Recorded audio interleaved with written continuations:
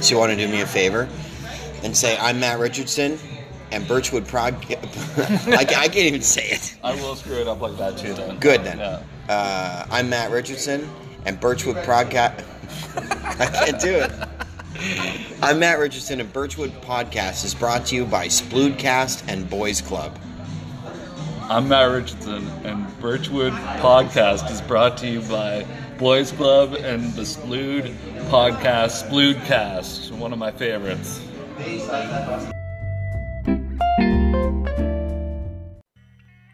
Hey, what's up, weirdos? It's Mark Splood, and I am the host of the Sploodcast. But you should probably know that already, shouldn't you? You don't know what I'm talking about, right? Everyone listens to my show. What's the point of even doing a commercial?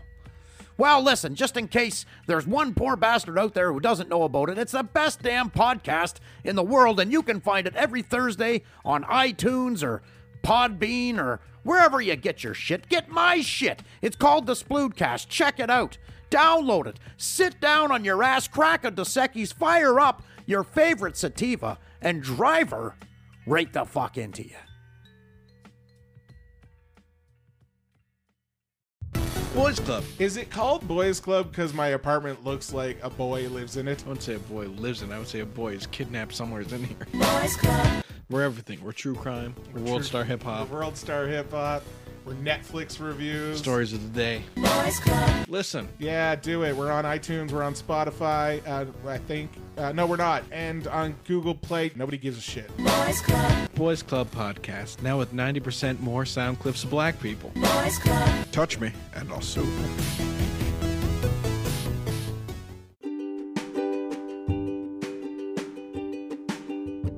This is the new commercial for Birchwood Podcast. Hi guys, I'm comedian Shane Ogden, and I will even sing to you in any advertising situation. Suppose I was selling shoes, I would be like, hey you, why don't you put on some shoes that you bought from me? Hashtag buy them from me. See, I could do anything. And I could do a podcast, just like everyone else is. Enjoy Birchwood Podcast.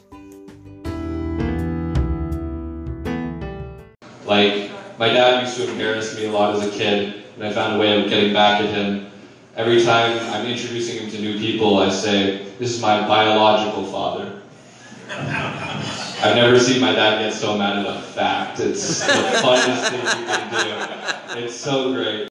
Okay, so just start with, your name's Andrew... Andrew Wiley. Wiley, Yeah. right, awesome. And you're here in Halifax. How long have you been doing stand-up? I've been doing it for about a year. Wow. I started doing it at an open mic at my school, and Yeah, because you're young. Yeah, I'm pretty young. And it went pretty well, and then I always loved watching stand-up comedy when I was younger. I watched all the Just for Laughs stuff from VHS when I was really young, and started doing it ever since. On VHS. Yep. You remember that? You had a VCR. I watched the Gestapo march into Berlin as I watched on my VHS. Yeah. Oh, awesome. Well, it's really good to meet you, and I'm really happy that you had I think it was a pretty good set that you had. And you've only been doing it a year? Yeah. That's incredible. I think the only thing I need I like how you say amazing. Is that your through line? Huh? Is that your through line? That's going to be your hook? Yeah, probably. Nice. I think, or it's just a nervous tick, probably. Oh, cool, yeah. But yeah, right on. I think I just need to get better at or more confident, probably somewhere around there. Yeah. But yeah, I think that's the only thing. That just comes with experience. Yeah. Yeah, definitely. Because I could tell you're a joke writer up there. Really, really sharp. I really enjoyed it. It was fun to watch. And actually, your set, it really, the crowd just seemed to pop a little bit. I don't know if there was more people or you had a good connection with them. Yeah, I think so too, yeah. Nice. Well, I think that people I remember when I used to skateboard years ago, and it took me a couple of years to learn how to kickflip, and now kids are doing it right away. So it's almost it took me about 5 years to be as good as you are. I've been doing stand-up since July of '98. So yeah, it takes a long time it took me a long time, but I'm from that era of starting in '98 and so on. So for you to do what you've done in a year is pretty incredible. Thank you. Have you seen mid-90s if you like skateboarding. A lot of my friends really like skateboarding, and we watched mid-90s, a really good skateboarding film. Oh yeah, what was it called? Mid-90s? Mid-90s. Yeah. Okay, It's all yeah, about nice. skateboarding and stuff like that. But yeah, I really like. Do you have any clips on YouTube that I can watch of you? Because they're really good. I really. I'll reach out to you on Yeah. Facebook, Yeah, and definitely. I'll send you my clips, and I'll also send you the copy of the podcast that you're going to be on. Yeah, This could be probably a month from now or something, right? But yeah, no, it's interesting, and I'm just trying to, I'm just getting back into stand-up. I did it for like 20 years, and then I backed away from it. Now I'm kind of getting back into it. What and made you leave or? Kids and stuff, Oh, yeah, just yeah. life. Yeah. Yeah. So now I'm getting back into it and really enjoying it, and really enjoying meeting new comics, and yeah, it's really cool. I think it's awesome, man. What did you think of your set? I thought it went okay. I've been doing exams like this past week, so I haven't had a lot of like places to go to. So this is pretty nice. It's pretty like good venue, but I feel like I was a bit stiff. That's about it. Like I just haven't done it in a week, so it's been rough. But you're also yeah. doing it, at an open mic, which Yeah, is. yeah. Did you ever get spots down at the club? Yeah, I've only done like the open mic at Yuck Yucks, like that's like the most professional I've done yet. But I've done stuff in like Ottawa too, because I'm actually originally from Ottawa and just going here for school. But I haven't had any spots at Yuck Yucks yet. Nice. Yeah. Well, that's really great, man. What's your end goal? I really want to be really good at comedy when I'm older. Like I think it's probably my passion. I don't really see me doing anything else other than that. I'm just kind of in university to appease my parents, if you know what I mean. But yeah, I think comedy is what I want to do. Good luck to you, brother. Yeah, Thanks so for talking much. to me. Awesome. Shout out to everyone that supports this podcast. You can email me at birchwoodpodcast@gmail.com. Hey, I'm the guy who likes to listen. Tell me things. Tell me where you're listening right now in the world. How are you hearing me? My little voice in Public Landing, New Brunswick, Canada. How are you hearing this? I want to know where you're at. I also want to know anything, man. If you want to tell me some stories, something we could share on the podcast, I'd love to hear your voice. I'd love to know what's on your mind. And that's birchwoodpodcast@gmail.com. And this episode is number 8, and it features Matt Richardson. But first, a little segment with a kid I met, Andrew Wiley. I think he's got a future. I don't know. He's only been doing stand-up a little bit. But it was interesting chatting with him briefly and seeing him when I was down in Halifax. More on that in the following segment. I'm going to keep this little intro brief. I only wanted to add it because me and Julie and Dale and Walter came. The whole Chuckles family went down to Moncton to pay our respects to Martin Saulnier, who was 40 years old.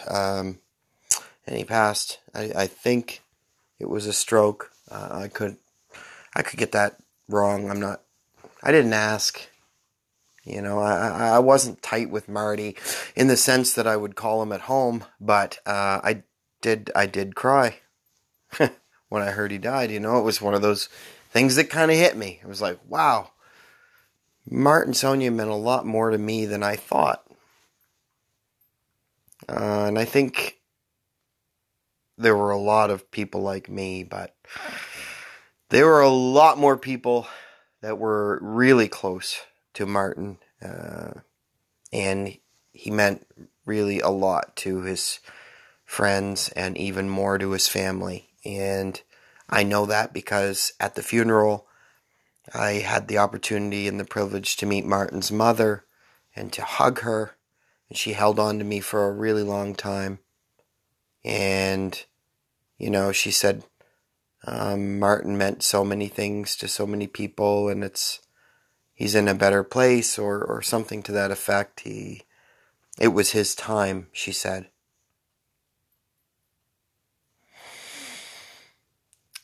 I don't know, man. I think he had a few more years to go. I think he had a few more gigs to do. I think he wanted to do more, but it certainly wasn't lost on him that life is a privilege and life is exciting and comedy is beautiful and oh man, fuck, Martin was awesome, and I'm gonna miss him. We're all gonna miss him. And anyway, that's the only reason I added this little tiny segment at the beginning of the show, was out of respect for my friend Martin Saulnier. Rest in peace, Marty. We love you. We miss you.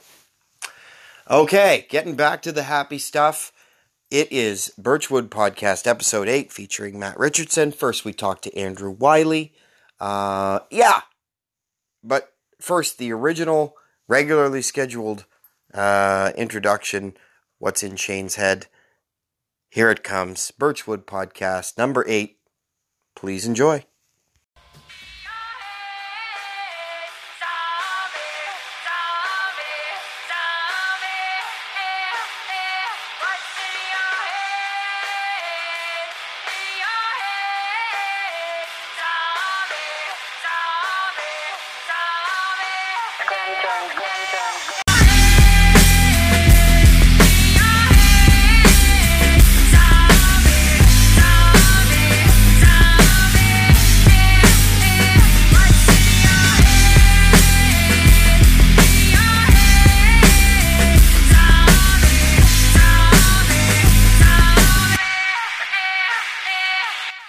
Here we go, man. Another podcast, another Birchwood podcast. Thank you for liking. Thank you for sharing. Thank you for subscribing. Please tell a friend. I want to be with you. Every time you do your chores, I want to be in your pocket and in your eardrums. Yeah, it's me, the Mayor of Comedy, Shane Ogden. This is Birchwood Podcast. I'm in Halifax at the moment doing comedy shows. It's Saturday, April 6, 2019, and I'm about, in 3 hours, I'm going to do my final show in Halifax. It's been awesome. I've had a great time. I got to meet some really cool people. Shout out to Catherine Robertson, Rick McGray, Daniel Allen, for giving me spots and shows. It's been fantastic. Thank you to Yuck Yucks for having me host the shows. It's been an honor. It's been so much fun. I can't wait to get back on stage. You can check out all my dates at Shane Ogden Comedian on Facebook, Comedian Shane Ogden on Insta, and at Funny Shane Ogden on Twitter. I gotta stop saying and but. It's so hard. If you've ever tried it, try it. Try not saying buts when you're talking. It's a little bit difficult. I got to meet so many great comedians in Halifax, and some are funnier than others. Some are so funny that it's unbelievable. I think that there's going to be a lot of great comedians coming out of Halifax. There already are. And right now, if you don't know, Andrew Vaughn is having his first headlining weekend next weekend at Yuck Yucks in Halifax. So that'll be April 12th and 13th. I think that's the weekend. 6 plus 7 is 13. So yeah, it'll be 12th and 13th. April 12th and 13th. My man, Andrew Vaughn, I've had him many times down at Chuckles, and he's hilarious. He's going to be headlining next weekend at Yuck Yucks in Halifax. You may not know that because this recording may be in the can. So trust me when I say the people in Halifax right now that are coming out are really, really funny. Andrew Vaughn, of course, Travis Lindsay, Dan Hendricken, Martin Edwards. These people are all killers. And then you've got a new crop of comedians coming up. Andrew Wiley. I talked to Andrew Wiley. He's a funny kid. And then Daniel Allen, also headlining his first Mega Comedy Monday soon. Very funny guys. I got to meet lots of great local comedians. I mentioned Ryan Freed, who was middling the Yuck Yucks this weekend. Kanan Kuntz. A couple other locals. Great to see all of those guys and getting reacquainted with some of my friends. Matt Richardson, Catherine Robertson, and great to see Andrew Vaughn. I'm looking forward to seeing Bryant Thompson. He's supposed to be on the show tonight. So it's just a wonderful thing to be out around people that I know and appreciate. I have a hotel room. They gave me a hotel room here in Halifax, and it's been awesome. It's been a while since I stayed in a hotel room, and I gotta say, I love not cleaning. It's great. It's a lot of fun not to clean.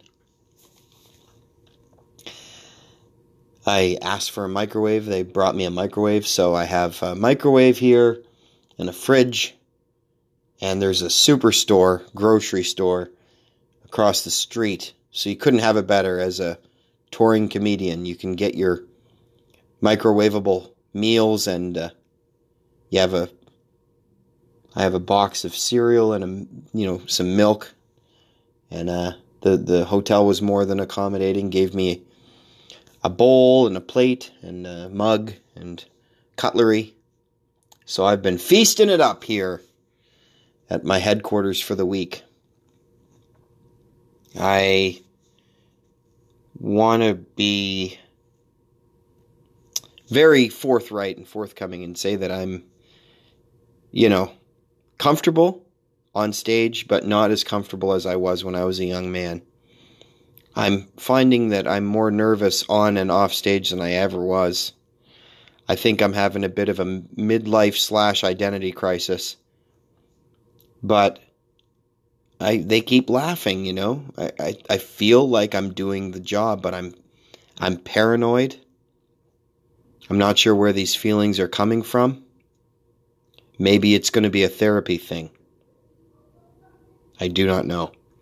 I know that I walked the streets of Halifax, and when people were, milling around me, I felt the energy, and it felt cool, but I don't know. It also felt like, wow, there's too many people here. I got to get the fuck out of here. I've been in the woods in New Brunswick for too long. Although I love people, so it was cool to see all the different people walking and biking, and never really spoke to too many people other than the guy at the dollar store. Yeah, it's been interesting, man. I went to buy milk so I could have some cereal, and I didn't go to the Irving. I passed the Irving. I figure they get enough money, so I went to Jim's Variety. Jim's Quick Way. And I opened up the door, and there was a nice Indian couple that ran the store. And I went and I got milk in a black carton called Farmer's Milk. Maybe that's what you have here in Halifax. Yeah, it says local on it. But I found it odd to see a carton of milk that was had a black label on it. Different than the stuff I drink in New Brunswick, but it was definitely milk. I felt like it was from a cow, so I used it on my cereal. On my Chex Honey Nut cereal. Delicious. Yeah, so I've been trying to walk every day, get a coffee, take it in, take my thoughts in, be a person in the world. And it's been nice, relaxing. Watching cable TV again. I don't have cable TV. So it's odd seeing commercials again. Very bizarre situation. But fun to watch. I was watching American and Canadian pickers. I love seeing them go through all the antiques and say what they're worth. That doesn't take much to entertain me, is what I'm saying. Why don't you write in so I have something to talk about, will you? God, I'm talking about microwaves and American pickers. Please, God, email me at birchwoodpodcast@gmail.com, even just to say hi. I looked at the numbers, though. And there's a lot of you listening already. I'm only 6 episodes deep, and there are literally hundreds of people listening. So if you're one of those people, don't think the next person's going to do it. So email me, birchwoodpodcast@gmail.com. Say where you're listening from. Say how you know me. Say you're enjoying the podcast. Say it's a pile of dog shit and you have some advice for some improvements. I'm welcome and open to all criticisms, and hopefully it's constructive. Thank you to all my listeners. Thank you to my listeners in the United States. USA. I'm not blaming you for Trump. A lot of people are, though. So keep that in mind when it comes time to vote, will ya? Yeah, your neighbors to the north. We're a little nervous up here. I'm not going to talk about it other than that. So, this has been a great stay in Halifax. I think I'm done with weed. It's, I know everybody says, oh, weed is not harmful and weed is not addictive. And I think especially for people with mental illness, it's hard to justify. It's a lot of fun, and that's why we do it, right? Smoke a little grass, and then we have a snack, and we giggle. And oh boy, what a bunch of fun. And I'm not usually a very conservative person. But in the case of pot, man, I gotta say, I am not enjoying legalization one bit. It's put a lot of the people who know about weed out of business, so you don't even really know what you're getting, and the government doesn't really know what they're selling. I think the whole thing is flawed deeply. They don't even have edibles in their stores, and they can't even keep up with the demand. So really the government doesn't know what they're doing, and they've treated it like everything else. They're trying to regulate it, and they use the safety excuse. But some of the places that they source their marijuana from has been known to have problems with pesticides. And so, yeah, they don't even know what they're selling. It's not a good situation, I don't think. That's my opinion. Everybody's got one. And for me personally, man, it's given me a level of paranoia and uncertainty. And my mind is a very creative mind. I am a very creative and strange person. I think that bodes well for me in comedy, but maybe not life. Maybe life would be just a bit more easy to process if I didn't have weed distorting it. And I do find that it's become a habit. I do enjoy it. I smoke it when the kids aren't around. And I don't think I want to. Because it's really just not good for me, man. It's making me crazy. And yeah, part of it was walking into that weed room. I mean, wow, I was high already. That show was intense and insane. And they had a cat in there, and I was concerned about the cat. I was riffing about the cat. I was saying, do you think it brags to the other cats in the neighborhood that, like, fuck catnip. You gotta come to my house, man. Everybody smokes weed in my house.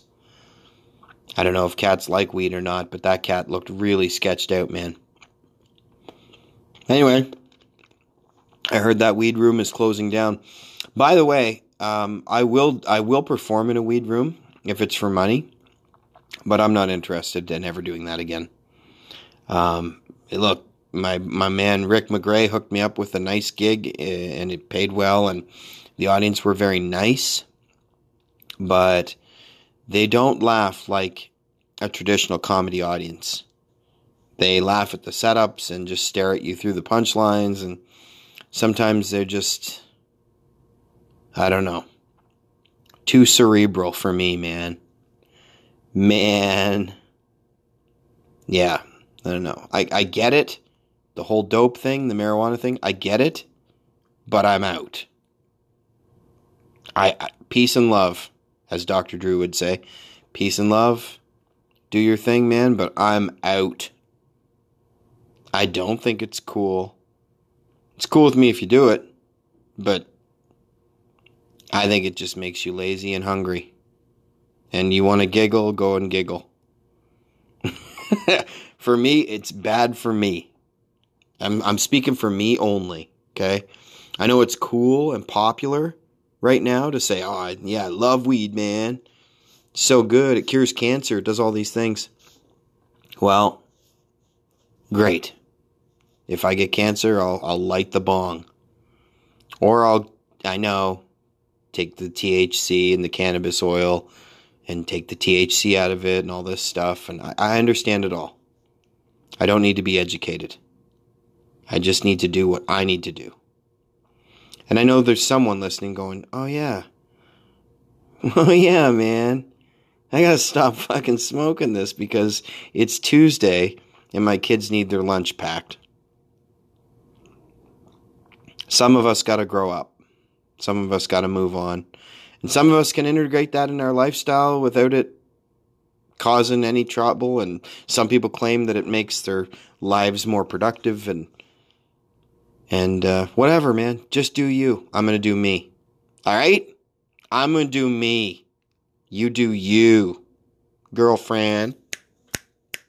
Anyway, so this episode is fantastic. I sit down with a great comedian, Matt Richardson. Now, Matt, I feel like he's similar to me in the way that he's really, really funny, but he seems to just bleed into the background.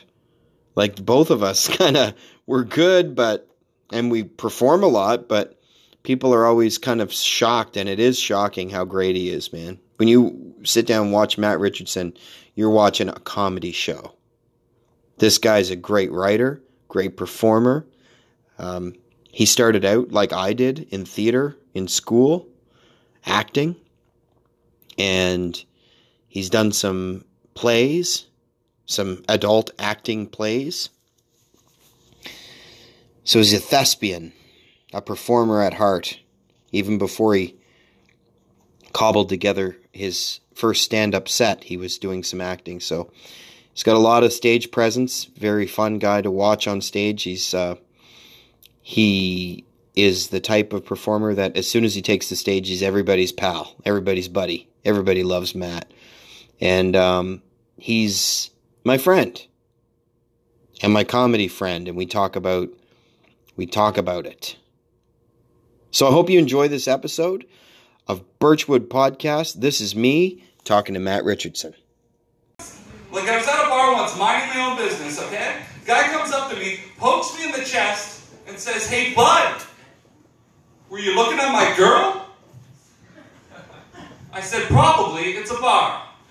Basically, while the place was invented, everybody comes, they look at one another, they get a drink, that's how it works. In fact, if you walk into a bar and nobody looks at your girl, chances are your girl's ugly, okay? And there's nothing I can do about that.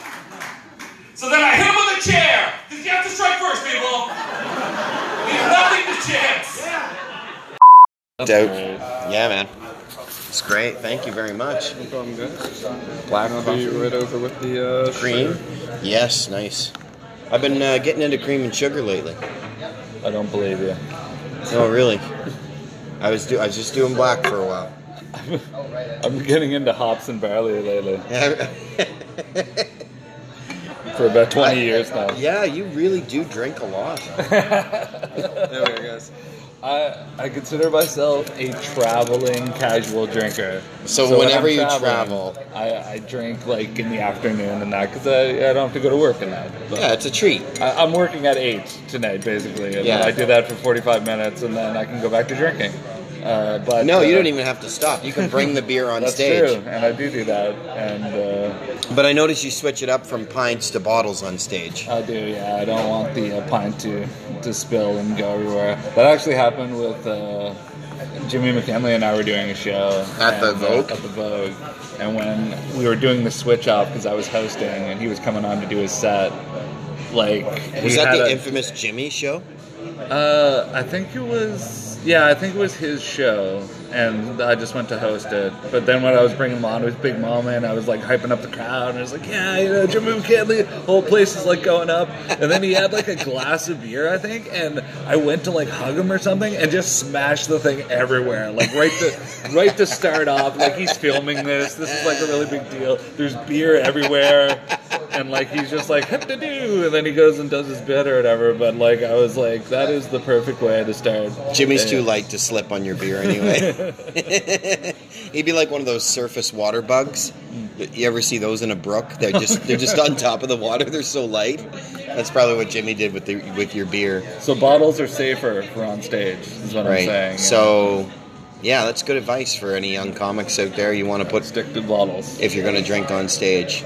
I'm so old. I used to smoke cigarettes on stage. Oh my goodness! That's how old I am. I thought you were saying I brought some mead up on stage with me. No, the 1700s. So yeah, I canceled Sunday night. Yeah, my kids miss me, and I just want to be home. That's a good enough reason as any, you know. Well, I don't know.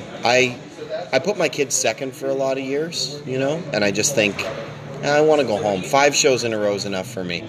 Well, listen, I put my kids non-existent for like my entire life because I didn't want any kids, and I tip my hat to parents. It seems like the most ridiculously difficult job in the world. It is, and I want no part of it. It's not a job, but it is. You gotta. It's a lifestyle, and it's a lifetime. That's what they say about things that are more than a job. It's a lifestyle. It's a lifestyle. It's a lifetime. Yeah. I think that having kids and losing weight must be like the 2 things that are hardest for human beings to do. You know, like you got to be committed. You got to do it every day, whether you like it or not.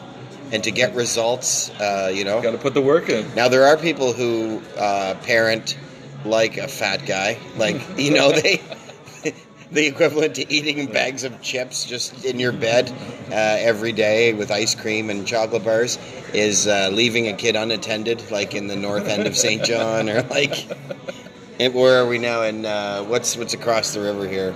Dartmouth. Yeah. There's some Dartmouth kids out there that are parents that are not involved, but and like right away, that guy's dad's fat. You're like in your head, you're like, he probably has a fat dad. Yeah, like I'm not smoking weed in front of my kids. You know what I mean? My kids are well looked after.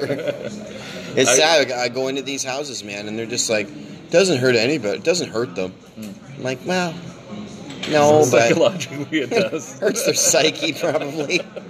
People develop schizophrenia for a reason. It just hurts their overall respect for you, basically. Yeah. So you're hotboxing your kids, and then putting them in a car, and you're like playing rap really loud, and then they just grow up all messed up, and they want to wear fake gold chains and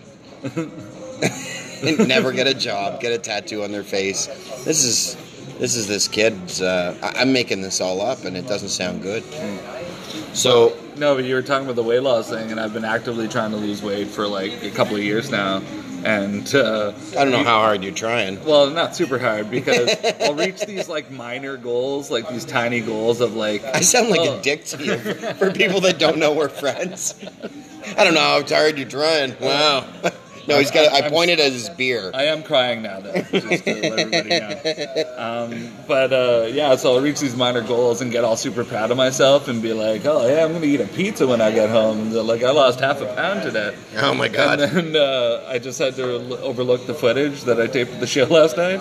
And that's a real slap in the face, man. When all of a sudden you have to watch yourself for 45 minutes, it's like, oh, fuck, I'm still fat. Like, this is what Kevin James must feel like. But, you know, but at least you're funny.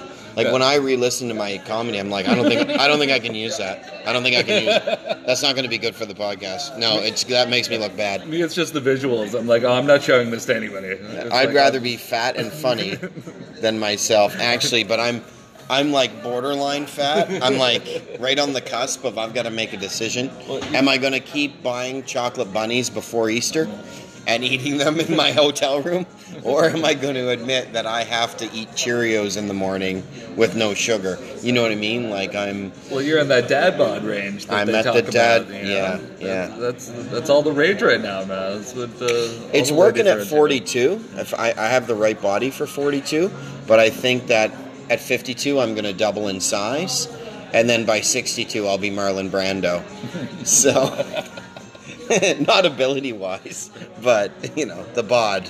The good thing though about the weight loss is that I was worried that I might have, like, if I lose so much weight that I'm not going to be able to do any fat jokes anymore, and there's no real worry of that. I'm still You think even at your skinniest and most fit, you'll still be it's like I can still round? Yeah, whoever cares. Who cares?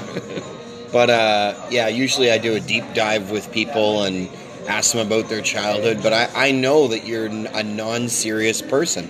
Have you always been a non-serious person, like a very jolly, jovial? Like you're always joking around, man. I've never seen you go, no, but seriously, Shane, we need to talk. Never. Well, I remember reading this thing when I was a kid about like the stylized families, and a lot of the times in my family situation, I have 2 older sisters, and when you're the youngest sibling and the only boy, that leads to like being a person that wants that attention of comedy, and oftentimes uses comedy to diffuse situations, because my sisters were like fighting all the time, so I always felt I had to like step in and like either make them laugh or just kind of diffuse the situation. And you see that a lot. It's like an archetype that you see with a lot of people in that similar situation. They all sort of veer towards being like more kind of funny people and more lighthearted people. So I found that really interesting. That is interesting. Wow, you can get serious. That's awesome. Side of you I've never seen. This is why I love doing this podcast, because I just get to see people like I've never seen them before. And hear what they're all about, So but you wanted to act more than you wanted to do stand-up. Stand-up's something you kind of fell into, you were telling me? Yeah, it was just another means of performance. Like when I first started it was out of necessity. Just a buddy was doing a stand-up competition, and I was in a play with him, and he was like, "Hey man, you're funny. Can you come and do this for me? Help me out?" And I was like, "Sure." And that was like how I started doing stand-up. And then at that point, it just became like a fun writing exercise, a fun performance exercise, and that's still kind of what I use it for. Like my favorite part of it is the performance aspect and putting together sets and like getting out there and like kind of like being a character on stage still. But no, like acting is what I trained at. It was like what I was most passionate at, and there's less opportunities when I move back to the East Coast, but there is still opportunities that I could be partaking in. But right now stand-up is just kind of the easiest performance thing to be able to do, and it's fun. It's fun to come out for the weekend, hang out with the guys, and tell some jokes. I like how you approach it, because it's not precious to you. Like, I think that's my mistake, and a lot of comedians' mistake is, rolling into town, I'm headlining, I'm a comedian, I'm the guy, and then just the ego. But the reality is, we're gonna do some grocery shopping at Sobeys or Superstore. We're gonna have to clean the ice off our windshields. We're people. Yep. And I don't think that a lot of comedians roll like people. No, I'm not saying they have to. And I like meeting people that think they're rock stars. It's actually quite a lot of fun. But do you find it sobering to go back to, say, your office job, or after a weekend headlining and you're getting all these accolades and you're getting pumped up? And yeah, it's definitely weird. I sort of compartmentalize it and kind of like leave my work life and my 9 to 5. I still have fun at work, and I still like go around and entertain my coworkers, and a lot of them know that I'm a comedian. They know what I do. But then, like, when I put the comedian hat on, like, it's kind of a different me that just kind of comes out and kind of revels in that kind of adulation or whatever we get. And it's kind of like me around my girlfriend. Exactly. I just put on a different hat. I'm a different guy. Really though, I do feel like I walk on eggshells around her. It's weird, and I talk differently to my parents too. Like I talk slower. I feel like maybe I'm insulting them, you know, like my mom's 79, and I'm like, have you seen Hattie lately? You know, like I talk just a little, half a beat slower, and she talks to me that way, and then I wonder, maybe she can talk quick, and she's just accommodating me. You were talking about writing earlier, and one of the things that I did, actually just before we went to Lunenburg together, you and I performed in Lunenburg together, and before I went, I bought this thing of fortune cookies, because I thought it'd be fun for the kids to break open a fortune cookie after supper, you know? And I started reading, you know, these fortune cookies and stuff, and we would comment on them around the supper table. And so when the kids went back to their mothers, because I get them week on, week off, I'm looking at all these, I start opening them all up, all of them, right? And then I start commenting on every one and start writing in my book. So it became this writing exercise. And I think it's like maybe around $2 to $3. You can buy like 26 fortune cookies. And like, so that's what I've been doing to try to get my wheels turning. Do you do anything like that? Do you cut out newspapers or... Well, it sounds like you're stealing a bunch of bits from some fortune cookie writing. That's right, yeah. That's what it sounds like to me, Shane Ogden. But my nightmare would be my girlfriend comes home and all these fortune cookies are open. I'm like, hi, babe, what's going on? I'm just writing. I'm not cheating on you with the Chinese food delivery lady. No, I kind of, at this point in time, my writing process is very much spur of the moment.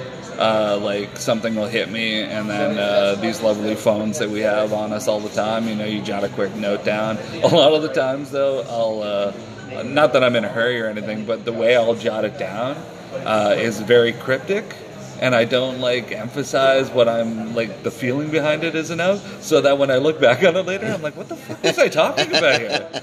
Like, it's just like this, like, corral of different words, and I'm just like, I'm sure this had some kind of premise in my mind, but I'll never figure it out now, so it just stays in my, like, notepad of my phone for all eternity. Like, they'll find this in 300 years, and they'll be like, what, pizza, ballet, it's just like a bunch of jumbles of words that, like, they'll never be able to decipher some weird code. I do the same thing, and with mine, when I add it to my notes, I never double up on it. There's lots of room on each note, but because I'll have to write somebody's phone number down or something, or a grocery list, I'll add a new note. So, like, I have a million set lists on my phone, but they're just one or two ideas when I could easily just put them together. Talk about acting more. You wanted to do acting. Have you done some acting? Are you going back to acting? Well, yeah, I mean, like, I did all the school plays and everything growing up, like a lot of kids do, but then when I went to university at St. Thomas and UMB, did all the acting program, classes, moved to Toronto with the intent on focusing more on that, like doing, stage work, film work. Got into Second City at a very early age and started, like, doing that style of sketch comedy and improv, and then just was doing the odd audition, but then kind of, like, life takes over in Toronto. It's a very expensive city, and so you just find yourself kind of working to get week to week, and then just kind of fell away from it. But then I got brought back to the East Coast by a buddy of mine, great playwright by the name of Ryan Griffith, out of Fredericton, and he wrote a play with me in mind and had, like, a role for me. He said, hey man, come back and we'll do this play together. So I came back and did that, and that was a lot of fun. And then just kind of a similar thing, just started doing stand-up again, and always on the lookout for opportunity. Like, I was going to do the show that the boys in St. John are doing. The name escapes me right now, but Hard Times. But scheduling didn't work out for that. And, you know, I'm always looking for fun opportunities to, like, do stuff like that, so it's kind of on the lookout. But then, certain scheduling things don't work out, or you get busy doing stand-up shows and you can't do the other stuff. But I understand that. It's still always, like, in mind as something that I'd like to do. And You know, you'd be perfect for, because you're an excellent writer as well as performer. You would be excellent for This Hour is 22 Minutes, which is here in Halifax. no, for sure. So I'll cover the show tonight. If you want to go over to the office and just let them know you're here. I'm just gonna wander around the lobby and just say, "Hey guys, you know." I'm You here." do strike me as like you a character. You know, you just got this fun. I don't know how to charismatic way about you on stage. Like you seem like everybody's friend immediately. Have you heard that before? Yeah, well, it's we were talking last night about it's just perception. It's everything changes once you hit that stage, and based on what you're dressed like, based on just how you look that day, what your energy level is, like the audience is picking all of that up, and they're like going to sort of react to you based on their perception of you. And so if you can get right at the start, and like kind of be a charismatic, kind of friendly person, then you can come along, you can say the craziest stuff in the course of your set, and they're on board. I count on that, actually. Yeah. I really, that's a lot of my stuff is very dark and tasteless. And I'm noticing more and more as I'm reviewing these recordings that I'm actually not a friendly kind of, like I lean more dark than I want to, and I want to change that. I want to actually be more silly and free and fun.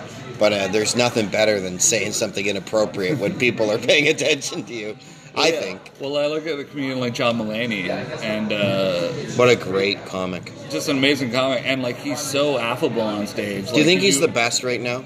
He's up there. Like He's definitely like in the top 10 probably. But he has such a way about him that, like, oh my god, you just like this guy immediately. So he can say any crazy thing, and like you're just on board. You're like, oh, absolutely. Yeah, I love it when he says, "That's amazing." Yeah, he's got a definitely likable character, and is he your favorite? I mean, I have historical favorites like Jeremy Hotz, great Canadian comedian, and a lot of the guys. It's weird, I hate him. No, I'm joking. Jeremy's a legend. And then all the big guys like Rock and Seinfeld, and Clearly, yeah, obviously. Did you watch Tambourine? I haven't watched Tambourine. Great yet. Special. Yeah. Yeah. What about Nate Bargatze, the Tennessee Kid? No. That's a new one. You should watch that. You'd really like that, man. Yeah, you would. that If you Netflix like one? Mulaney, yeah, you'll like Nate Bargatze. He's an Italian guy, but he's not Italian. You know, that's where he gets his name. But he's the specials calls Tennessee Kid, so he's like lives in Tennessee, and his daughter introduces him. It's very cute. You get a little girl introducing him, and he's very observational. It's similar to like a Seinfeld or John Mulaney, that sort of style of observation, but a little more biting and sarcastic with a Tennessee twang. Very, very cool. I get super paranoid about watching stand-up sometimes. Because Really? I like if I see something that I'm like, oh man, like that's such a great premise. I wish I had thought of that. I have a Then, line like, in my act that is, 40-year-olds are similar to 13-year-old girls in that our bodies are changing and our breasts are starting to develop. And Arif Hussein pointed out to me that that's a Louis line. But I did not listen to Louis say that. I don't even know what special that's from. And I wrote that. And I don't think Louis cares. And I'm not a joke thief. If I see something, I know it's theirs. I won't take it, But what do you think about parallel thought and joke thievery and all this stuff? I only had to deal with it back in the Toronto days once, and I didn't even deal with it. It was hilarious. My buddies were at a mic the night after I had been up at a mic, and then they saw this kid go up on stage and like do a bunch of my bits from the night before, and like my buddies actually like confronted the dude and like threatened to like beat him up and shit, and like they told me all this after the fact, and I was like, oh guys, you took it a little further than I would have. But You were maybe going to politely ask him to I not would do have been it. like, hey guys, come on man, that's not cool. But I think parallel thought's a real thing. I mean, there's sure. not to say there's a finite number of subjects, but Yeah. we all sort of talk about and write about our own experiences. I mean, and you people- have a Canadian game show bit, and there are other Canadian game show bits, and yours is nothing like the ones I've heard. Yeah, and I mean, like, if you're talking about Canadian game show, everybody knows that you're going to be ragging on that it's, like, you know, usually Low grade, a lower low budget, ball, low whatever. grade. And so, like, people might bounce around the same issue, but as long as you're writing something from your own perspective, like, I could write a Shane Ogden joke and give it to you. And when you deliver it, it might not even work because, like, I might not know how to write for Shane Ogden. Like, Yeah. I can hear your voice, and I can think, okay, I could write, like, a Shane joke and, like, have him do it or whatever. But it might not work out because people just, like, our brains are wired differently For in sure. how we think about things. And I guess the goal in the end is to be so yourself that nobody could duplicate it, you know. But I don't know if I'll ever reach that level. But I'm a huge fan of comedy. I watch comedy. I don't watch it religiously like I used to. That used to be the only thing I used to be, like, obsessed. And I found over time, and not just with watching or listening to stand-up. I mean, if I was in the car, I had a comedy CD. If I was on the road, I'd be watching, like, a comedy special, you know, or whatever. Always in my headphone would be comedy. But it got to be, and then when I would do stand-up, I would, you know, want to do it all the time and do as much as I could and talk about comedy and, like, just obsess with it. And then I got a little bit burned out on it. I was just like, what am I doing? Like, I know every Carlin album, you know, off by heart and all this stuff. And I started to live my life. And I was like, hey, living life's pretty good too, you know? And then I had things to talk about. You got outside, you know, you saw the sun. I got in the box, man. I couldn't get out. And I finally did break out. And why is Rob Cordry our bartender? Do you see Rob Cordry? Do you know who Rob Cordry is? Oh, no, I swear to God, there's a dead ringer for Rob Cordry. We all here. watch Ballers, okay? We all watch Ballers. Last night, I saw Tiger Woods come out of McDonald's. I swear to God. He looked so much like Tiger Woods. I'm I was skeptical, like, I but, cannot fucking believe. No, dead ringer. I was like, oh my God. But you talk about stand-up, I was the same way with sketch comedy. Like, growing up, it was Kids in the Hall, all the SNL stuff, SCTV. I even loved, you know, going back to, like, Wayne and Schuster. Like, I was, like, a gigantic Wayne and Schuster Did you watch fan when I was Smith a and kid. Smith? Smith and Smith. Don't let it get you down. Remember the theme the song? variety show, There are right? not many people that know that theme Back in song. the day, You and me, buddy. And this is Mr. Yo-Yo Man. Red Green. This is Red Green we're talking about. You may know Yeah. him as Red Green. Yeah. But he had a variety If show women with don't his find you wife handsome, they may as well find you handy. called Smith and Smith. Yeah, before Red Green was Smith and Smith. Him and his and his wife. And forget I don't what know her name. is. She But wore a blue dress in the intro. they would do like 70s ballads and like themes they would sing, but then they'd come and do these zany sketches. Yeah, and yeah. It was the weirdest show. Like, It was Bizarre. weird. It was Like weird. The show Bizarre. Bizarre, and that's where Super Dave Osborne was born. Yeah. Yeah, I grew up with all that stuff too, and I loved it. Yeah. Loved Super Dave. Loved Kids in the Hall. I even loved the movie, and you know that got bad reviews. But that scene where the guy's talking about how he came up with the name of the antidepressant Gleamanex. Oh my God! Can I get a coffee, Luke? Remember?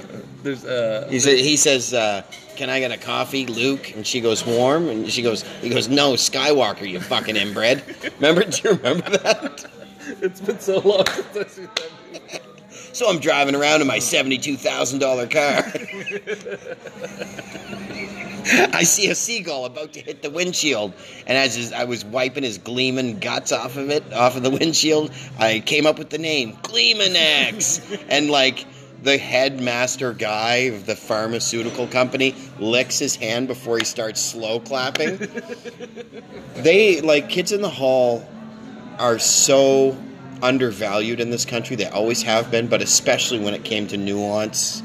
Like, the finite details of how to structure a bit or a sketch. I mean, they're the kings. Unbelievable. It was really nice to see they actually just won the Canadian Screen Award, like Lifetime Achievement Award, which is What a kick in the dick. It's like now everybody loves the hip. Gord Downey had to die first. Now they're legends, you know? But I always tell people all the time there's a Dave Foley movie right around the start of when he was doing news radio, and it's called The Wrong Guy. Really? This movie is one of the funniest movies you will watch. I've got in to your see life. it. Is it on Netflix? I'm not sure if it's on Netflix. Damn it, The but Wrong Guy. How do I get it? Maybe it's on incredible. It features a very early Bare Naked Ladies appearance. They Son of appear a- as some barbershop quartet singing cops. Again, Bare Naked Ladies. The melodic geniuses. Like Hello City. What a beautiful harmony. That first Gordon album, man, I played it dead, man. Destroys. Yeah. You know what else is great is Stunt. Yeah. Stunt is a great album too. Yeah, again, legends and so many. And you know what? Our comedy's like that too. And why is it still like that? I think it's getting better. Do you think it's getting better? People get more exposure. Yeah, I think slowly but surely. You know, I mean, Nathan McIntosh, K. Trevor Wilson.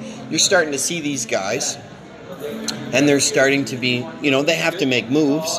They had to go to Toronto, and Nathan had to go to the States. But I mean, these guys are Canadians. They're getting recognized. You know, if you're good enough and you push it hard enough. I mean, look at James Mullinger. He didn't even leave. Yeah. You know, so I think it's getting better. But, you know, I think it's hard for some people to have that perspective when they're not maybe doing enough to boost their careers, or they're not working hard enough at their comedy. Yeah. What's your perspective on that?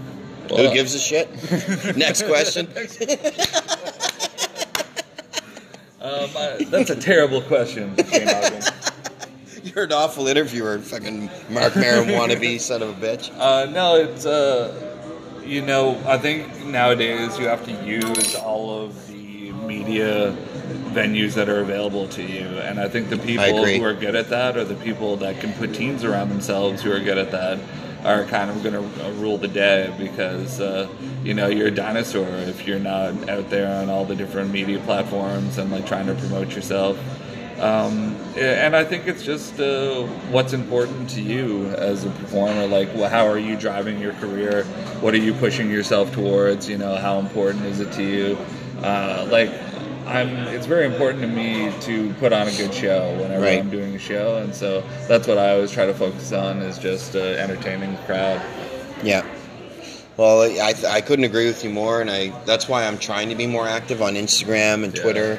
Actually, I have a joke, and you know it. It's the one where my son asked me what it's like to touch a woman down there, and I say it's kind of like feeding a horse an apple, keep your hand flat, it tickles. Well, there's a guy that's, he approached me about making a shirt for me, and it's just a hand with an apple and a horse eating, and it says, keep your hand flat, it tickles, on the shirt. And on the back, it has comedian Shane Ogden on Facebook, or comedian Shane Ogden on Insta, Shane Ogden Comedian on Facebook, and at Funny Shane Ogden on Twitter, just in very small print on the back of the shirt. You're getting that merch, man. I'm getting that. I'm getting that merch, baby. You know, yeah, getting that hustle going. And then if I'm down here and I'm getting like $100 a show, if I make $100 the whole weekend on shirts, at least I got another $100 to put in the tank. You know what I mean? So these are the struggles of a road comic. So for me to say, yeah, Canadians are finally making it. Like, they are. The ones that work hard are, you know. So, do you plan on working hard? Well, or hardly working? Do you come here often? When you mentioned your T-shirts, I was like, I would do that too, but then I'm such like a nervous salesman. I would just end up giving them away or like paying people to take them, because like I just hate selling anything, and so I'm just like, oh my god, here, just take the shirt. I'm sorry to have bothered you. You just got to get that one fan that's obsessed with you and be like, you're my merch person from now on. There you go. You need a merch person, man. I need all of the people. I need all of the people that can help me is what I need. And then I'll just go up and try to be entertaining, and then that'll be a good job for me. Well, I think you are. You're headlining the club. Yeah, and it's... You're the most entertaining man in the room. It's fun to do just because it's really fun to do like longer sets. I think a lot of young comedians get intimidated by having to have to be on stage for 45 minutes. But I always just look at it like you just break it down. Like, can you do a 10-minute set? Cool. Then do 4 10-minute sets, and then have a 5-minute closer piece at the end. And there's your headliner set. Now, like, it's easy to say like that. You have to build up the material. You have to be able to put together 10-minute sets that are like entertaining. But if you look, that's kind of just how I look at it from like a scientific standpoint of how I'm forming the set together. And like, you know, you want to like have a flow so that you're getting some bigger laughs like throughout the entire set, and so you're putting some bigger pieces in the middle. I think you mentioned it yesterday that like sometimes the formula is you do big bits off the top, then you have like kind of you're meandering along during the middle, and then you hit them really big at the end. But like when you're doing a longer set like this, I think it's really important that there's like an ebb and a flow, and you're going higher and you're going lower, and then, you know, you bring it in big at the end. But I love looking at it scientifically, because then there's a whole lot more stuff you can blame, you know? Like if you have a bad set, you can be like, the wind wasn't right for comedy. Like the wind pressure was off for comedy tonight. It was Southwest. Everyone knows. Everyone knows. Punchlines do not travel to the land. back of the room. They don't land. If it's south, the wind is blowing southwest. So like I've got a barometer out and stuff, and they're like, "What are you doing, man? You were fine." And I'm like, "No, it was off." Look, who's headlining? Okay, Yeah, who's headlining? I do the comedy. I do the comedy. Got a windmill out there. I'm hosting this weekend, and I find hosting very neurotic. Could I have a Coke with lemon? No, you can't. Okay. Pepsi products. That's good though. Okay. I don't mind Pepsi. I'm not. You ever meet people that are like, no, Coke? What's wrong with you? What the fuck is wrong with you? Have some Go home. Have some compromise in your life. You know, if I owned an establishment, I'd be like, what seems to be the problem with my top server? He'd be like, well, this gentleman refuses to drink Pepsi. He's a Coke only person. I'd be like, you go the fuck home. Never come back here. Do you understand me? And if you do, I won't come after you. I'll come after your family. You get what I'm saying? We'll start with your fingernails, pal. Coke. Go home. No, that's aggressive. I wouldn't be like that Shane's at a Pepsi guy, apparently. No, I like both. I'm just saying, roll with the punches, you know? Roll with the Cokes. If anybody tried to bring me a Diet Pepsi, though, I'd throw it right in their face. I did try to bring you a Diet Pepsi, but in my defense, it was cherry flavored. Yeah. And that was the only way I could get cherry flavored Coke, was if it was Diet, because this is Canada, and we can't have anything that would be perfect. Yeah, that's true. Yeah. Everything just needs to be a little bit off. Yeah. Not quite what we want. Yes. But we're like, okay, this is fine. Yeah, so if you're American and you come to Canada, be prepared. We don't have cherry Coke, only Diet cherry Coke. Like, I wish this beer were better, but it's not, and it's fine. I'm enjoying it. Is it an American beer? I don't know what it is. I don't want to say the brand now because be like they don't sponsor the podcast. You could be talking some shit now. Like, I was listening to Birchwood and he was fucking taking the piss out of my beer. I'm going to kill Shane Ogden.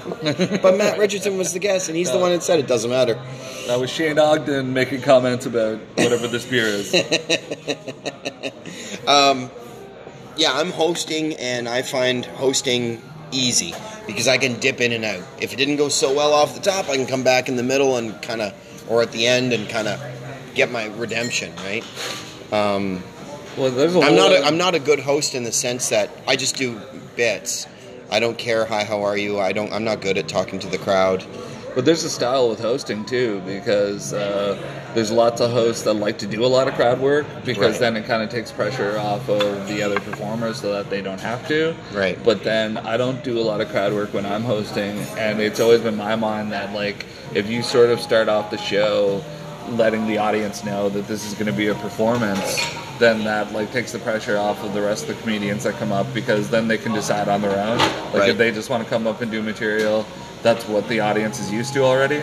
Or if they want to start doing crowd work, you know, Mike Dambra style, and like talk to them the entire set, they're free to do that too. But Yeah. I kind of feel that, like, if you open up the door to crowd work as a host right off the top, then that sort of gets the audience into that mood. And so then they're like, oh, cool, you know, yeah, like, they love it. We can be when a part of Yeah, this. we can be a part of this. Which, like, sometimes for shows kills it. Like, sometimes there's, like, amazing crowd moments that happen, and it makes a whole show, and that's the memorable moment from a show. But then other times it really torpedoes a show. And then, For sure. Yeah, things just get out of hand really quick. And They really do, and it's I don't, you know, I hate talking to the crowd. I do not want any interaction with them, but sometimes it works out well. yeah. But what I do is not, I don't think it's really interaction. Like Thursday night, there was a daughter and a what I thought was a husband, turned out to be her father, and then it became me talking to the daughter, and then me talking to the father, and then this interaction between them, and they're looking at each other laughing, and it was a great experience. But I wasn't really talking to them. Like, I was talking at them, like, sir, I can't believe you'd bring your daughter to hear all these terrible jokes. You know, did you raise her to hear this language? And, you know, it becomes kind of playful. But I do not want, if he had said, actually, I raised her, da-da-da, and if he piped up and chimed in, I'd be like, no, I don't want this. I can't respond to you unless it's a fluke. Sometimes I have fluke moments, but never witty banter, never back and forth. Because, like, he could have said something super awkward, like, this is my daughter, and I am having sex with her, sir. And then you're just up there like, oh my God, what the fuck's going on? Like last night. And then you'd be like, Matt Richardson, everybody. And then last night, you and I were in the elevator, and these people, sorry, I didn't mean to spit your face. These people get on the elevator, and they're like, they started saying something about people in the lobby, which I didn't even notice there were people in the lobby, but apparently they were not white. But you know what's even crazier? How did that... Break it down. What happened in the elevator? There we go, Thank you $20. so much. Okay, no problem. What's even crazier is the people were white that were in the lobby. These people in the elevator with us just immediately started saying super racist things about, like, a different race. I'm not even going to mention the race, what it was. But then it was just awkward Shane and I in the elevator with these people and, like, getting very excited about racism. And they were like, just get to the 4th floor. I just need to get the fuck off this elevator. I had to go to the 7th. But it was weird because I didn't even... Like, you just don't expect it. You expect that people won't be racist in 2019, but there are still some racists out there, and we saw them last night. They were in the elevator with us, and they were just like talking, I thought, normally, and then it just slowly dawned on me how racist they were. Yeah, and I had to do some soul searching. Why were they so comfortable with me? Why did they assume that I would be fine with it? Something about Matt Richardson just screams racism. Yeah, so I gotta look at myself, man. My choices. Maybe it was me. They were just looking at us like, "Am I right?" But thank God they didn't say, "Am I right?" No. They were just looking at us. I was like, classic comedian, looking at the like, floor. Am I right, folks? Am I right? I hate these people based on the color of their skin. Am I right? No, sir, you are all right. Well, but you are not correct. The carbon tax has everybody up in arms. It's a very stressful time right now. Stressful time for racists. Oh, man. But, yeah, it's been a super fun weekend. One more big show tonight, and that'll be fun. Looking forward to it. Have a big crowd. Are you booked in advance? Like, do you have anything on the horizon? Other than the June 7th Fredericton show that you're going to be on? And that show in Fredericton. I'm in another show in Fredericton in May, I think, at some point. Really? And what else? Yeah. So you're booked May and June, next couple months. You got some shows on the horizon, and then it's back to the sobriety of the She. Yeah, exactly. You're the only guy that goes to. You're the only guy that goes to the Miramichi to get sober. And yeah, you know, like, it's going to be a fun summer, and there'll probably be a lot of opportunities come up, and hoping to do a little bit more traveling this summer, maybe get out to Just for Laughs when that's going on. That's always a really fun atmosphere. And do you go just to watch and hang out? I've been there twice for that I just happened to be in Montreal when it was going on, and, like, it's a massive party, like, and especially when you're in the scene and you know a bunch of comics, then, like, you can see great people every night. And then, like, you know, it's after-hour parties till, like, 5, 6 in the morning, and then you do it all again. So it's a really fun atmosphere. Have you gone to, like, the Comedy Nest and gotten guest spots and stuff like that? No, I've only performed privately in Montreal before. I never actually had a club show anywhere in there.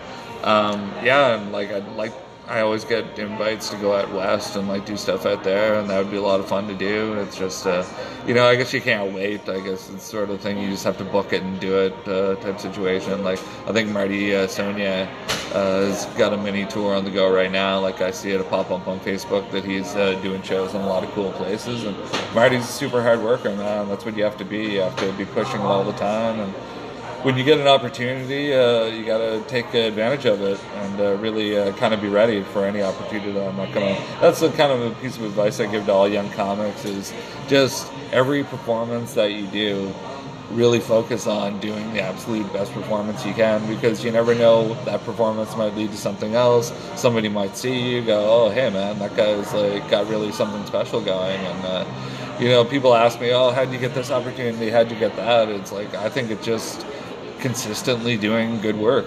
If you show up and be professional and do your shows and people like what you do and audiences like what you do, people are going to ask you back, and people are going to ask you to be on their show, and people are going to ask you to come and do clubs and that. And you getting back to doing Yuck clubs is great, and that'll lead to more performances, and that's just every opportunity you have to take as an opportunity to get another opportunity. I totally agree. I couldn't agree with you more. And I know that some of my goals include getting to Ottawa, getting to Montreal, because in the grand scheme of things, they're 12 hours or less away from where we live. Do you have any inclination to do that at some point? Maybe carve out a few weeks off work and... Yeah, for sure. And, as you meet more people, you get more opportunities to jump on other guys' tours.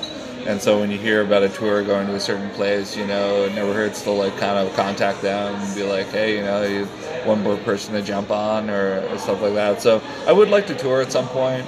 Right now I'm content to just kind of do the shows that I'm doing around the East Coast and traveling that much. But eventually, I'd like to, in the future, to move to a bigger center somewhere, and then hopefully I have enough contacts at that point that if I were to move to a Vancouver and Edmonton, I would already have a base of people there to kind of start doing shows in those venues, and then I'll have this kind of wealth of material that I've generated down here that I can start with in another place. So you're thinking Edmonton would be a good place to... Yeah, I've heard Edmonton's got a hot comedy scene. Yeah, Edmonton, Calgary, out west there. I know comics from Winnipeg, a lot of places out in BC. Comics from Nunavut and Yukon, you can perform. That's the thing now is, you can be writing constantly, you can be performing, you can be putting stuff on YouTube. The world's a lot smaller than it was. When I moved to Toronto at 21 out of university, you had to move to Toronto. There was no other option to do anything else. That's where everything was happening. There was stuff happening in BC more television-wise, but as far as film and sketch comedy and that, Toronto was where it was at. But then, literally by the time I moved back here, you had people have great success out east, out west, online videos, Picnic Face, their success that they had, doing it all the way out here in Halifax. And what it leads to now, Mark Little and what's his name? Mark and Andrew. Andrew Cavendish McDonald. Andrew McDonald, is that his name? Andrew. That's actually no. I know. But the show's called Cavendish. Cavendish, yeah. So you never know what it leads to down the road. No, absolutely, and just not that Picnic Face wasn't a great success on its own. Did they not have a show for a while, on TV? Yeah, Picnic Face had their own sketch show. Yeah, so. and then now they're doing something different with Cavendish, and Mark Little is performing all over the place, and I'm sure Andrew is too. He's also a stand-up. A lot of the people from Picnic Face are performing all across the country now. And I know Bill Wood is a stand-up. Yeah. Yeah. Is he living in Toronto? I think he might be in Halifax still, but I'm not sure. I'm not sure either. It's been years since I've seen him. Yeah. But I enjoyed his set when I did see him. My goal is to kind of... I've heard that the Absolute guy, he's around on Sundays. Okay. So my plan is to try to get a guest spot for a Sunday so that I can get in front of him. Yeah. And hopefully, impress him somewhat, at least. Because, that's Absolute's a great venue because they have, multiple clubs, in Ontario. So, if you can book with them. I know Andrew Vaughn just did a tour out there where he does, all 3 of the Absolute clubs. So, that's, a fun, 6-week tour right there. So yeah. And Andrew Evans does a lot of work with them. So if you can get in front of the people, film yourself as much as possible. Try to get some good video because that's the medium for kind of auditions now. Like if you want to send good video to like bookers and that, just give them an idea who you are. The comedy just keeps on growing. I was mentioning last night that the last 6 weeks at Yuck Yucks Halifax has been all East Coast born comedians that have been headlining. And I think that's huge, like compared to when I first moved back. Like you would hardly ever, the only East Coast comedians that were headlining were people who had moved away, Right. had gotten bigger in Toronto or whatever, and then like came back and headlined. But like 5 out of the 6 have been like local based comedians that work exclusively in the East Coast and all headlining. And then Nick Beaton was here as well, and he was born in the East Coast, born and raised here, so he's definitely an East Coaster as well. But there's been a growth that's been happening that I think was exponential and will continue to grow as long as, like, at the grassroots, we're still kind of putting the work in to get to a point where, like, we have, like, a lot of the local people get to perform at Yucks and get to do bigger shows and big theater shows and wherever that may be. But it's really fun to see the growth. It's pretty cool. I feel like honored to be back at the clubs. Like when I was a young man, I fucked a lot of shit up. I had a big attitude, big ego, and I somehow got a bad reputation. But being older and also being a booker myself has humbled me. Has made me realize what it takes to put on a successful show. And I mean, you can see it when you're here, right? Like Thursday and Friday, we're not sold out. You know, what does it take to do that, right? I know what it takes to do that. It's not begrudging them for not having a sold out crowd, because people are very hard to convince to come out. It's getting harder and harder. So I'm looking forward to tonight because I guess there's a lot of people. Yeah. You said there's like almost sold out. Yeah, that's the word on the early numbers, so that'll be cool. And Saturday is traditionally mostly sold out here, most of the weekends that I'm here. Super exciting. And, yeah, it's a lot of fun. But like Saturday you're saying, night, baby. it's a whole other thing now. Like there's so many entertainment things that people can spend their time on. Yeah. And like even in their own homes, like with all the options that you have. So to get people to come out and to see a live show is like a tough endeavor now. So, you know from Chuckles that it's like a lot of work even to just get the place sold out for 2 nights. Oh, yeah. And now we're doing 4 shows a month between, let's say, August until about February, March. And I can't even say that because April we're having 3 shows. So like we're having like 3 to 4 shows for most of the year now. So we are growing. But as I say, with us, we pour all the money back into it, and it's more like our hobby business at this point. Yeah. Hopefully one day we'll be expanding and all that stuff. But more shows, more opportunities for locals. Really excited about it, and I hope that I can balance stand-up and the club. But I got Julie to help me, and James Mullinger gave me some great advice. He's like, what he does with his magazine, The Maritime Edit, he said it's not one or the other. He said it's both. He said you can do all of the things, And yeah, it's true that sometimes your attention will be divided, but it doesn't mean that you can't do both, Like, I made the decision to do this podcast with you today. I'm going to have to edit it. I'm going to have to, I'm always working at something. And I rarely now, like, I find that I'm having less and less time to play my video games on my phone or watch a Netflix show. Like, I have to schedule time to watch a Netflix show now because I keep myself so busy. And I think maybe it's a midlife crisis. Because I feel like, oh my God, the clock's ticking. 42. I just got back to performing. I'm relying on a lot of old material. I'm trying to write new material. In many ways, I feel like a fish out of water. But I find that the comics in Halifax have been very welcoming. I think when people do the niche thing that you do, they get it and they want you to do well. Do you feel that way? Well, let me tell you, I wish my midlife crisis was productivity. Because that would really help me out. I think mine's just going to be more laziness, like another next level laziness. Thanks, man. But, no, yeah, it's like, I was just about to say that in St. John, when you have venues available, like the ex St. John Club was available, and like Chuckles is available, you see the growth of younger comics coming up because there's places to play, and they know there's something to strive for, and it's like, I'm going to do the open mics in St. John so that I can go get a weekend at Chuckles, and so they're working on the craft, and like that's why venues are so important, because like then you get that grassroots, like people wanting to do it because they know there's a place to do it. When I moved back, I was doing a play in Fredericton. I typed in Fredericton stand-up, and Wilsers, thank God, popped up. And like, it just so happened, it was so crazy because when I searched for it, was on the actual Thursday of the show, because like we know like that show only happens once a month, so it was super random that like I was searching. So I went that night, met Trevor Muxworthy, went up that night when Trevor found out I was like a Second City guy. He was like, hey, you want to close the show? I was like, sure, man. So great.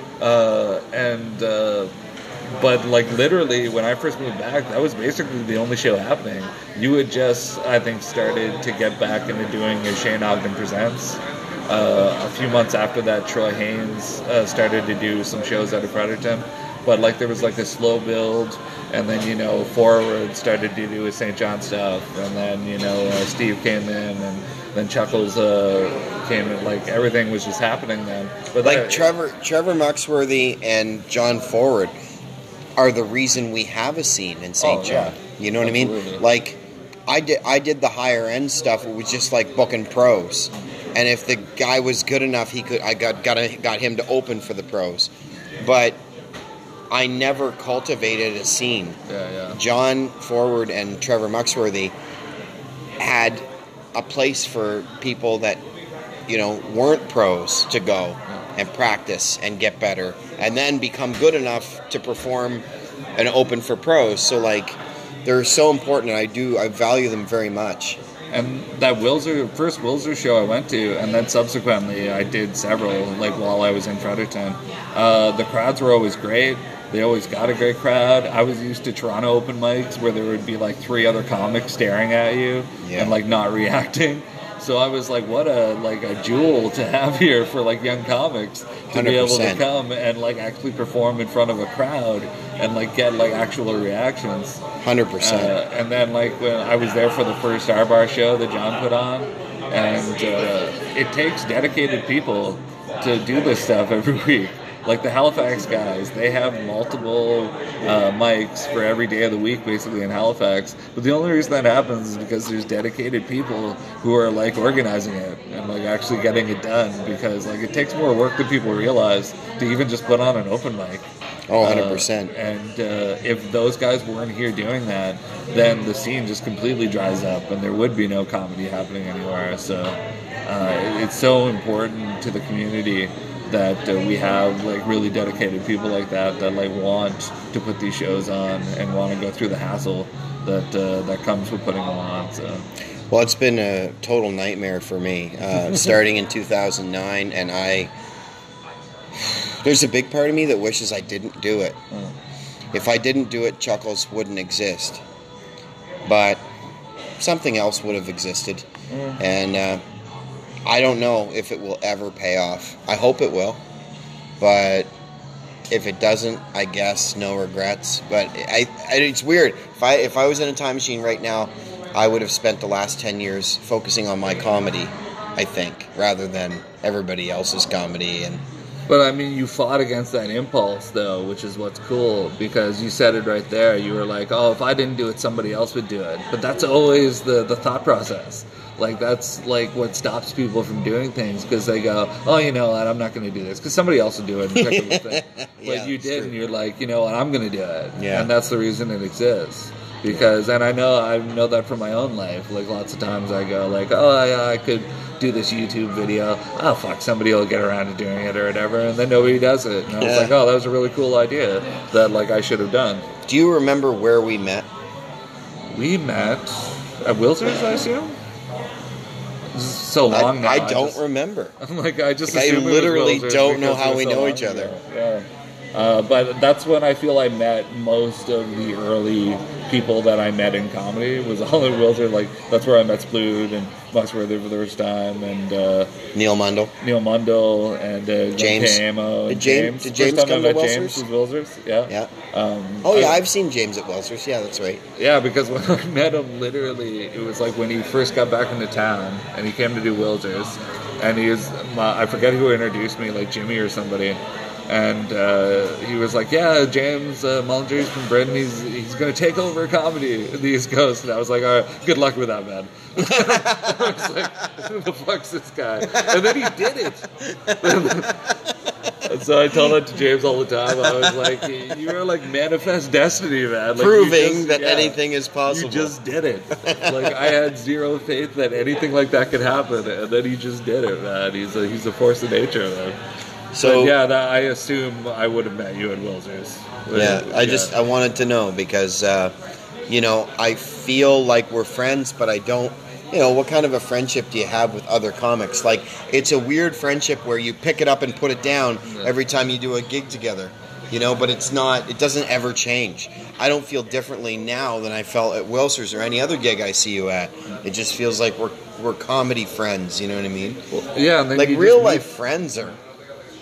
Those are very special people. That's a burden. It's a burden, too. Yeah, you're right. It's a bit of a burden. They want stuff from us. Yeah, I don't need you calling me when your kids are sick or something like that, man. I'm like, well, go fix them. I'm not coming to your diaper party. It's just not me. But, when you get to see, your comedy buddies when you go to gigs, it gets exciting then because you don't see everybody, like, all the time. So it's, like, a real, like, kind of treat when I can come down and do Chuckles and I know I'm going to see you and Julie and Dale. And, you get to hang out with your friends for, like, 2 nights out of the month or whatever when you get to go down. So you get to see what we've been up to. Yeah, absolutely. And, like, then I love seeing, Vaughn last night when he came in for a guest spot. Oh, yeah. I always love seeing awesome. when, whether I'm going to see new material. Because, like, I've seen Vaughn so many times, and, like, I love, seeing older bits. And sometimes, like, when he does, like, a set and, like, he doesn't do a bit that I wanted to hear, you get disappointed. Because you're like, oh, man, I wanted to hear this one bit. But, yeah. And then, like, saying we're going to see Brian Thompson tonight. And, like, I'm super pumped to see I Brian. haven't seen him in so long, and like just to see him do comedy is going to be like a lot of fun. So. 1000%. One of the funniest guys ever. And so are you, man. Thanks for doing the podcast. Hey, always, man. Cheers. We are great friends. Thanks, Shane. Thanks. Before we stop recording, will you say, I'm Matt Richardson, you're listening to Birchwood Podcast. Don't forget to smash that subscribe button. I'm Matt Richardson. You're listening to Birchwood Podcast. Don't forget to smash that subscribe button. Terrible.